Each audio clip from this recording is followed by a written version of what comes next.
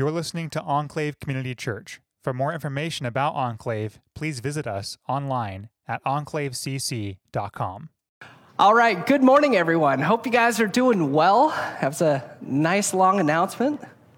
That's all right. It's like, okay, I can cut some out of my sermon now. Nice.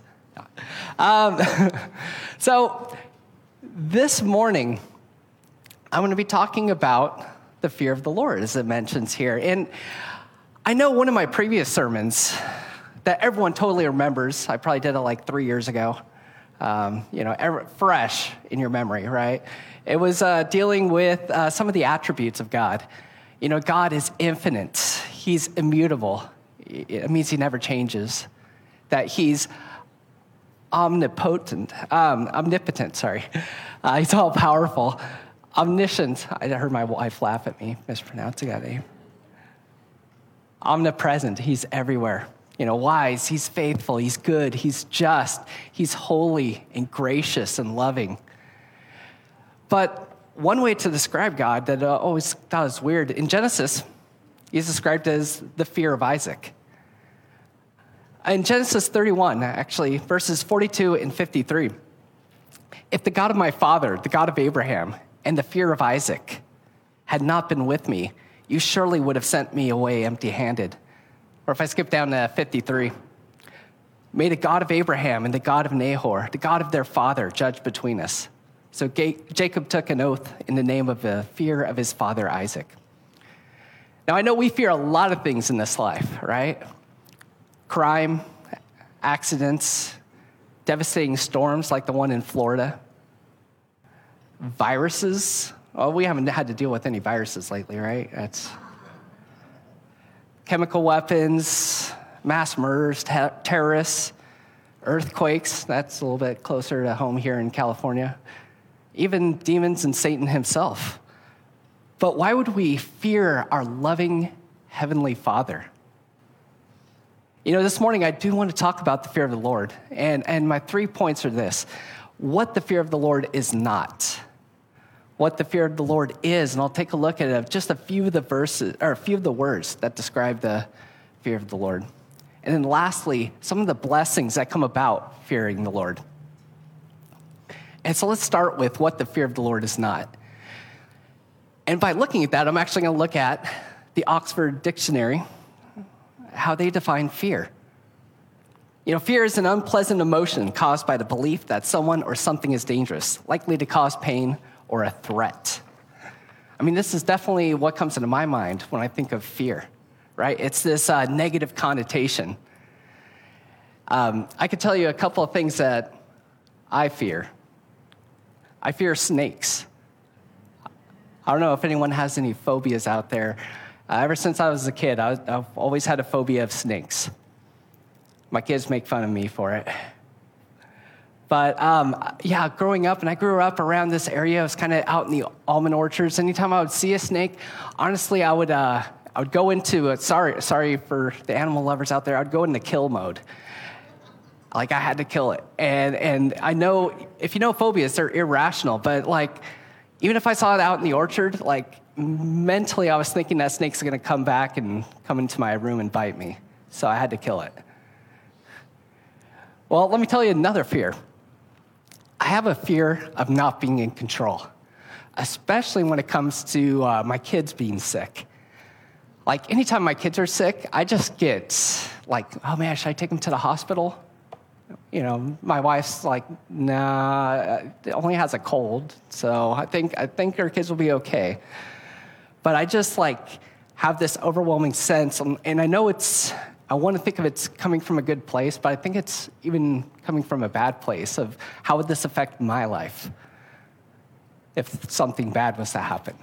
You know, we have these negative connotations when it comes to fear. And in fact, there are instances of this negative fear that does not produce good results throughout the Bible. Just a couple of verses, just handpicked. In James 2:19, you believe that there is one God. You do well. Even the demons believe and tremble. Or in Matthew 25, verse 25, the unprofitable servant was corrected for being wicked and lazy after he made the excuse, I was afraid and went and hid your talent in the ground instead of using it productively. Even in Revelations 21, verse 8, it tells us that the cowardly or the fearful in the King James Version will not be in God's kingdom. Such fear does not give us a positive end. Obviously, this is not the fear of the Lord. This is not the fear that God wants us to have. So I guess it begs the question, what kind of fear does God want us to have? And in dealing with the nature of the fear of the Lord, the very first problem we face is the English language, to be honest, because it does not tell us what type of fear to have in focus. We have like this shallow look at what it means to fear. In fact, when we come to the book of, or the Hebrew language, there's over 17 different words used to describe fear. Now, each word is not a simple synonym, meaning you could just replace one with the other. They have different shades of meaning. There is definitely overlap between some of these words, and we'll actually see some of this overlap here. But they describe fear in different ways. And so, like, when we talk about the fear of the Lord, or when we read the fear of the Lord, we just think about the English version of fear. And so what I'd like to do is take a look at some of the Hebrew words for fear this morning. Again, I said there was 17 different words used. We're just going to look at 5, okay? Because I definitely want to get us out of here before lunch. Okay. So let's take a look at the first word. And the first word is pronounced gur. It describes the fear that we should have of God. In Psalm 22, verse 23, you who fear the Lord, praise him. All you descendants of Jacob, glorify him and stand in awe of him, all you descendants of Israel. Or in Psalm 33, verse 8, let all the earth fear the Lord. Let all the inhabitants of the world stand in awe of him. In their respective contexts, the word means to turn aside from the normal pursuits of life and come into the presence of God. Once we are standing in his presence, our attitude should be one of wonder and reverential awe at the power and majesty of our Creator and sovereign ruler of the universe. It emphasizes within this word that we must stand before God with the right attitudes. Now, I know in this church, when we do worship music, we're not requiring you to stand, but you've probably been to many churches that have, right? And when we read God's word at the start, a lot of times we ask that you stand when we read God's word. I think this standing, it's pointing back to the early church that understood that we are to stand in awe of a glorious and wonderful God. And so the next time you do stand in church, whatever the case may be, that you think about this majestic, holy, sovereign ruler. Our next word I want to look at is pronounced cool. And that sounds like cool. Cool. This word's very interesting. The original root meaning of the word means to whirl or writhe in pain.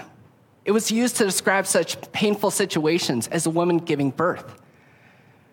As the pregnant woman approaches the time to give birth, she writhes and cries out in her labor pains, as it mentions in Isaiah 26, verse 17. It was also used when Saul was shot with arrows, like the pain he felt from being pierced.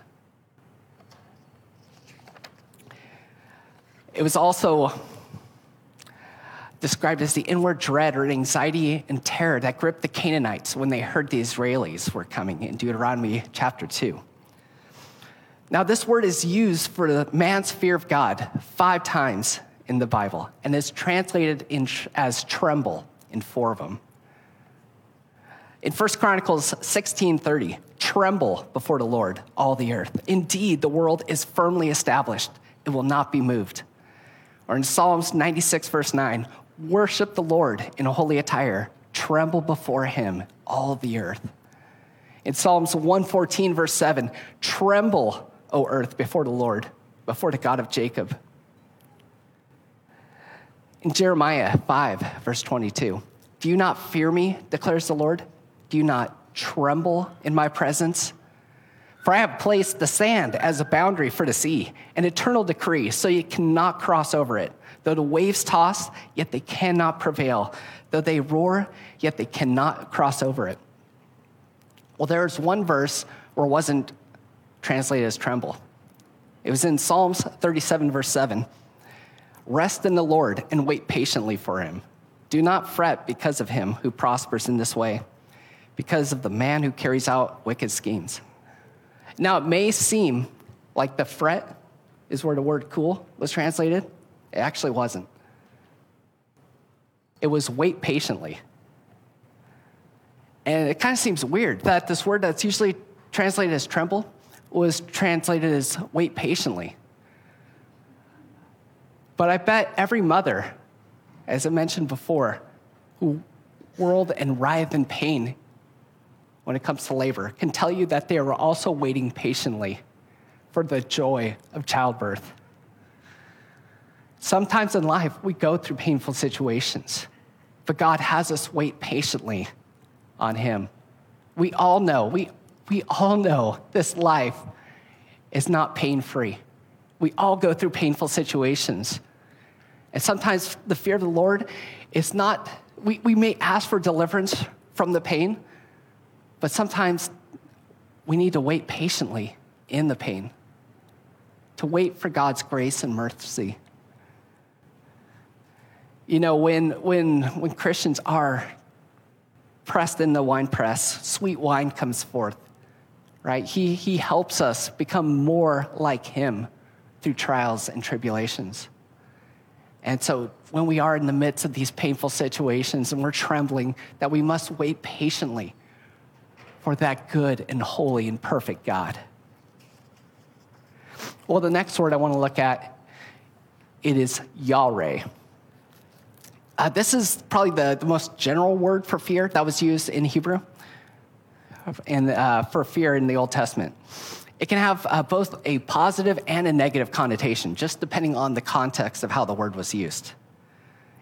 It's used for the fear of the Lord more than 180 times. So let's take a look at all 180. No. Now, that was just for the fear of the Lord, but it was also used in other senses throughout the Bible. It was used in a negative sense. When Abraham was afraid to let his people know that Sarah was his wife because he feared for his life, in Genesis, that word was used. To be afraid of burning to death is another example of that usage that was found in Deuteronomy. It was in this sense that Moses was afraid to look upon God because he assumed to see that the essential glory of God meant instant death. As it mentions in Exodus chapter 3, verse 6, and God, he said also, I am the God of your father, the God of Abraham, the God of Isaac, and the God of Jacob. And then Moses hid his face, for he was afraid to look at God. Yahweh is also translated as trembling in the presence of God in Psalm 119. I mean, it's in this sense that it means to be literally terrified of God. As it mentions in Habakkuk chapter 3, verse 2, Lord, I have heard the report about you, and I fear. Oh, Lord, revive your work in the midst of the years. In the midst of the years, make it known. In wrath, remember mercy. And so it's used sometimes in this negative connotation, but it's also used in a positive sense. And I can tell you throughout the Psalms, this word is used a bunch, and it's really great to see some of these verses. In Psalms 34, verse 9, oh, fear the Lord, you his saints. For those who fear him, there is no want. Psalm 86, verse 11, teach me your way, O Lord. I will walk in your truth. Unite my heart to fear your name. Psalms 112, verse 1, praise the Lord. How blessed is the man who fears the Lord, who greatly delights in his commandments. Psalms 119, verse 63, I am a companion of all those who fear you and of those who keep your precepts. You know, Solomon tells us in Ecclesiastes 3, verse 14, I know that everything God does will remain forever. There's nothing to add to it, and there's nothing to take from it. For God has so worked that men should fear him. You notice that this fear of God is a reverential fear. It is a fear based on the rightful pedestal that God belongs on. It's not like a fear we usually think of in the English language. It's a fear of knowing how far apart we are from a perfect, holy, and majestic God. You know, I think of it this way. You ever think about the day when we'll first get to see God in heaven, right? Either when Jesus comes down or more likely than not when we pass away from this life. We're going to like run up to God and give him a fist bump, right? Forearm bash, I don't know. High five, no. I think most of us would think that we're going to come up to him and give him like the biggest holy hug ever, right? Cry out to him. And honestly, the more I was thinking about it, I actually think that's the second thing we'll do. I think the first thing that I will do is I will be in fear. Because for the first time, I will see something perfect. I will see something so glorious and so holy, so set apart from anything I've ever experienced, that it's going to show me how much of my life I've wasted, how sinful I truly am. And I'll see this depth, this distance of how far apart. I think sometimes we think of God as just like almost like this super awesome guy. He's like Captain America, right? He's this super awesome individual, but like he's so much more. And when we see that difference, I think we're going to tremble. And this understanding of how far short we truly fell, it's going to make the grace of God more meaningful. I know we are all so thankful for what the Lord has done in each of our lives. But I think even how much we are thankful when we see God in person for that first time, the depths of that mercy, it's going to be infinitely multiplied. Our hearts will be so overflowed that we will cry out, Abba, Father, and we will give him then that great holy hug.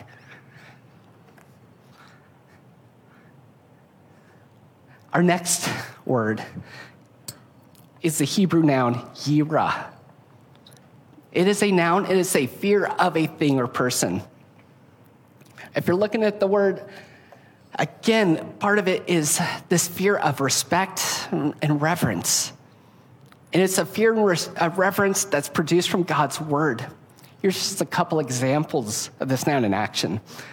In Psalms 119, verse 38, establish your word to your servant as that which produces reverence in you.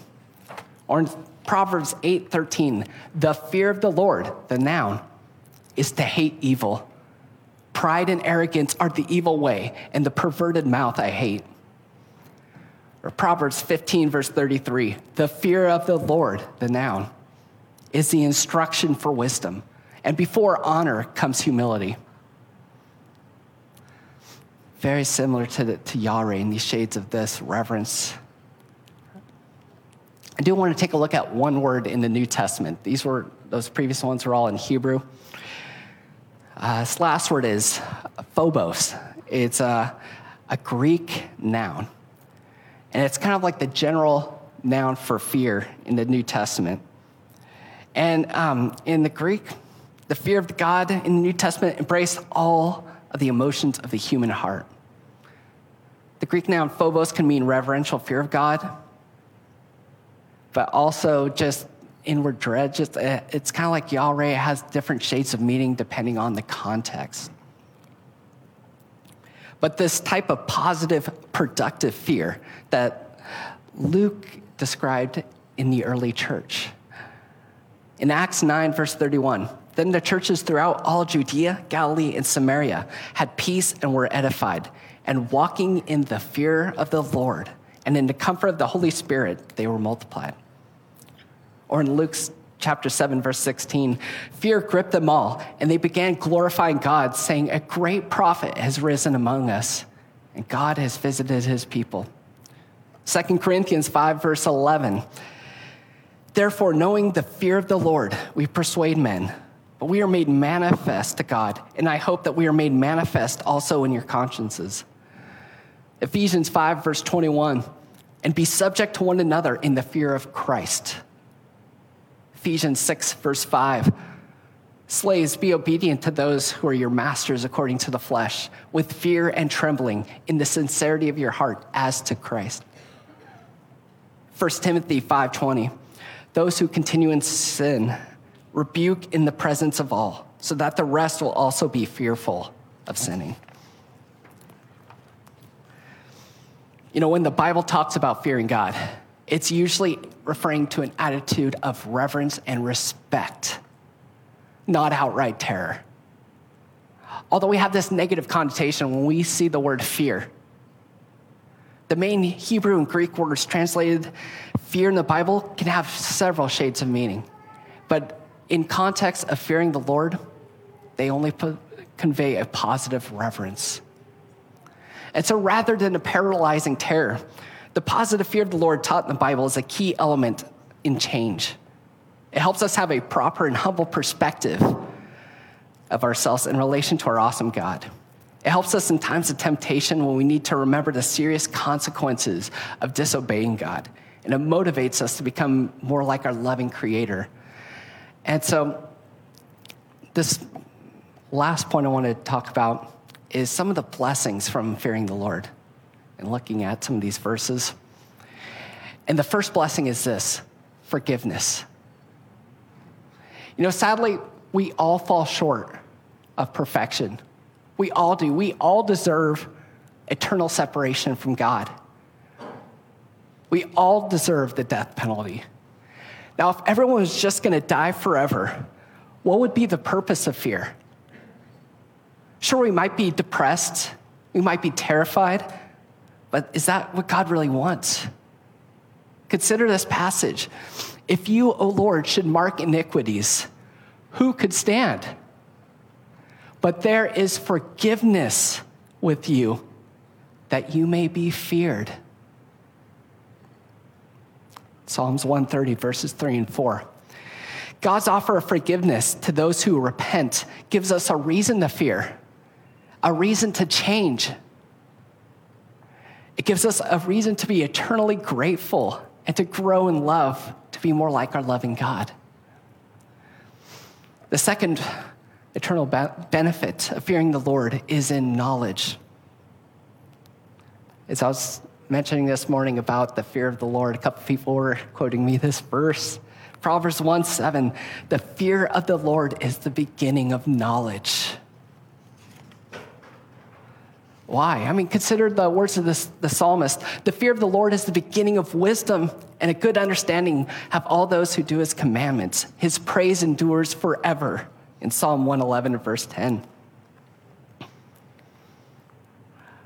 Like when we fear the Lord, we want to know him more, right? If we really put him on that pedestal, that rightful pedestal that he deserves to be on, we're not going to forget about him. We are going to want to know everything we can about our Lord and Savior.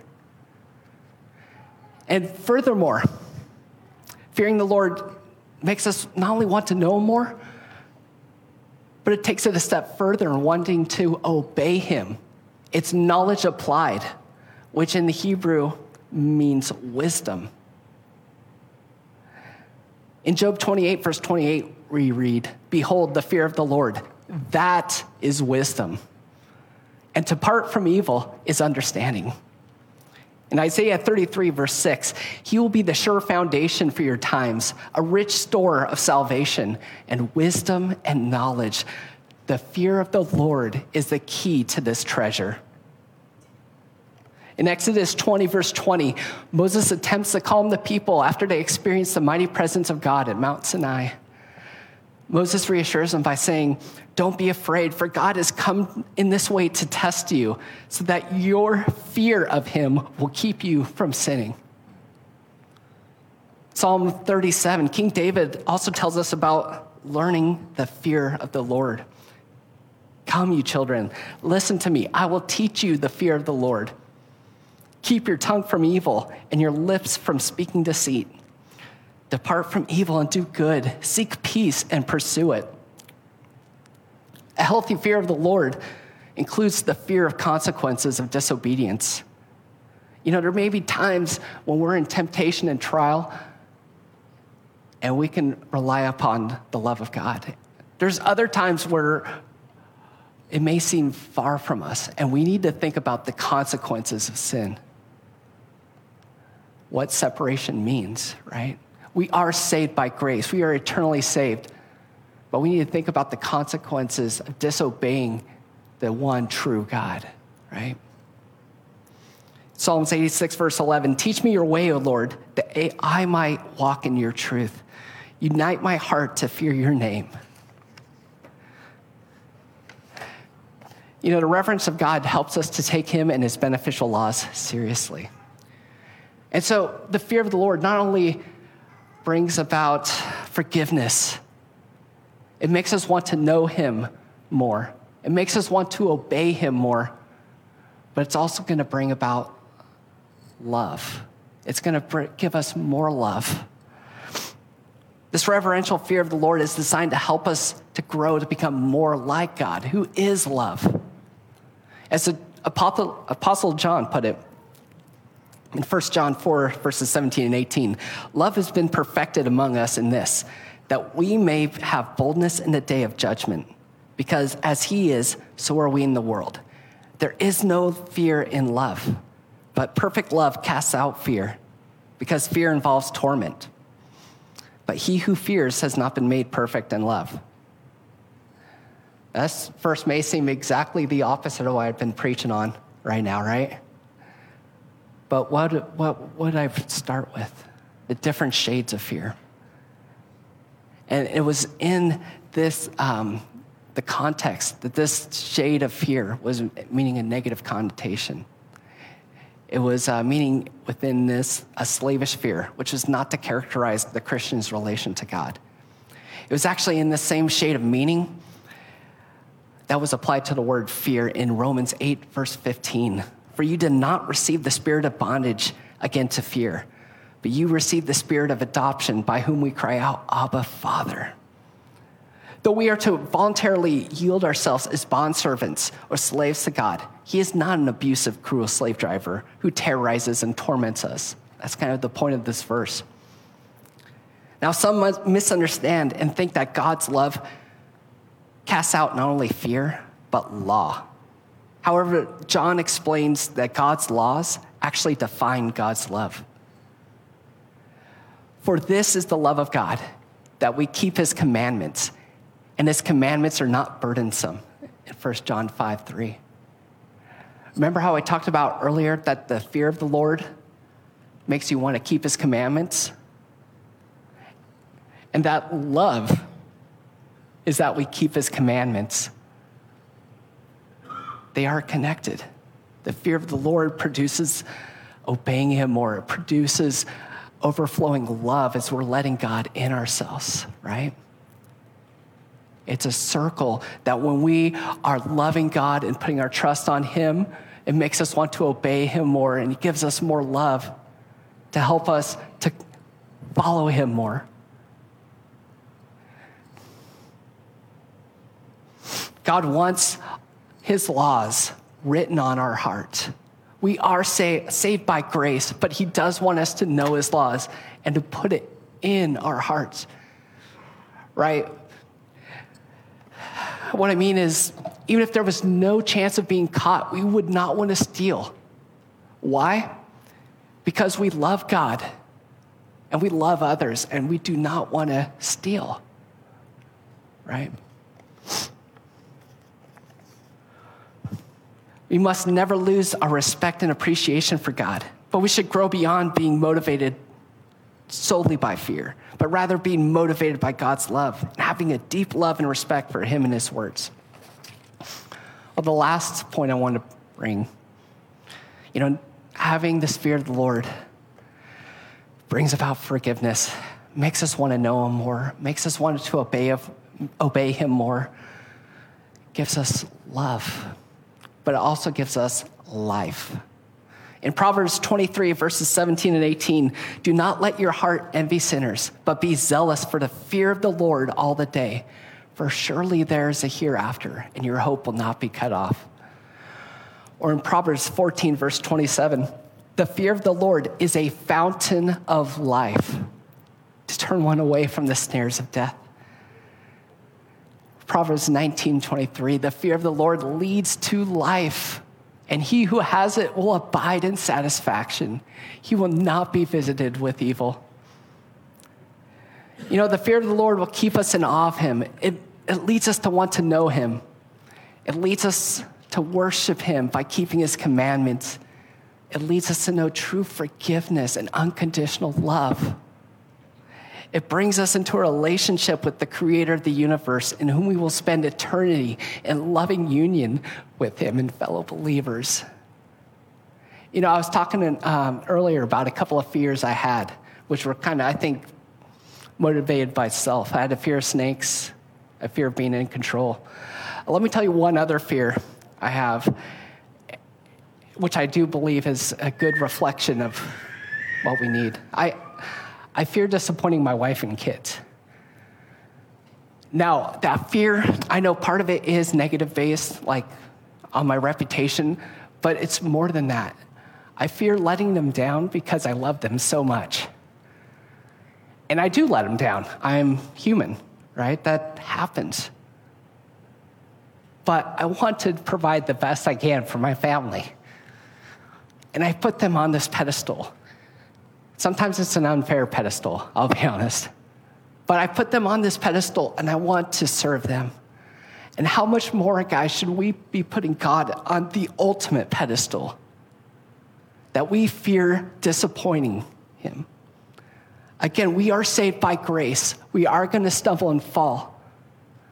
But when we have the fear of the Lord, that means we are putting God in his rightful place, and we want to serve him because he is holy. He is just. He is omnipotent. He is everything. Let us pray. Dear Heavenly Father, Lord, we just are eternally grateful for you.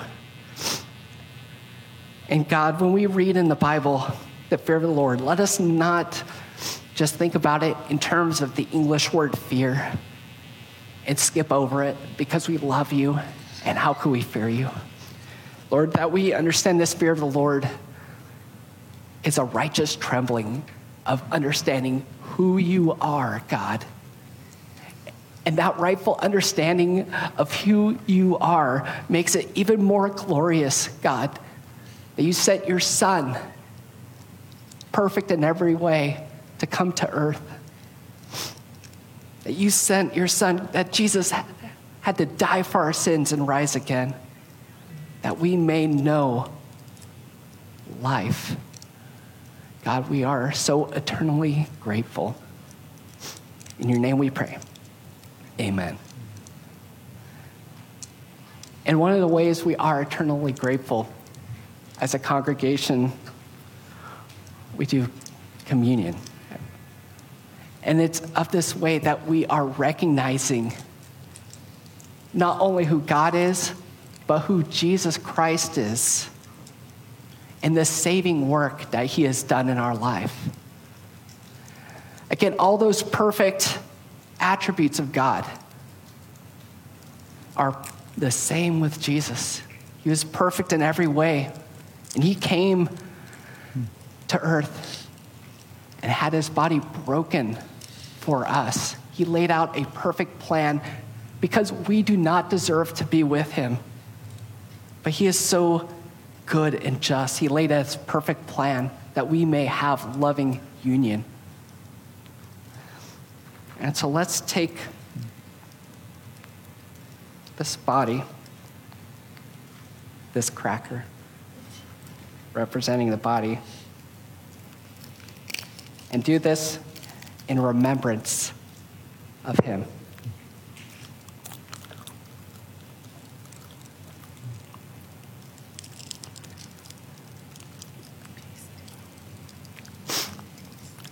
And it was in this perfect plan that Jesus died. His blood was spilt. But he defeated sin. He defeated death so that we may know the perfect and holy God. When we take this cup, I want you to remember how far above God is than us and how great his mercy truly is. Let's take this.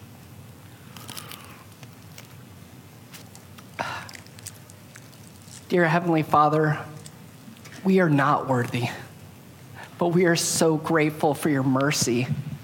God, we are eternally yours. Lord, just flow through us. Make your will be known throughout all the earth, God. We just thank you and love you so much. In your name we pray. Amen.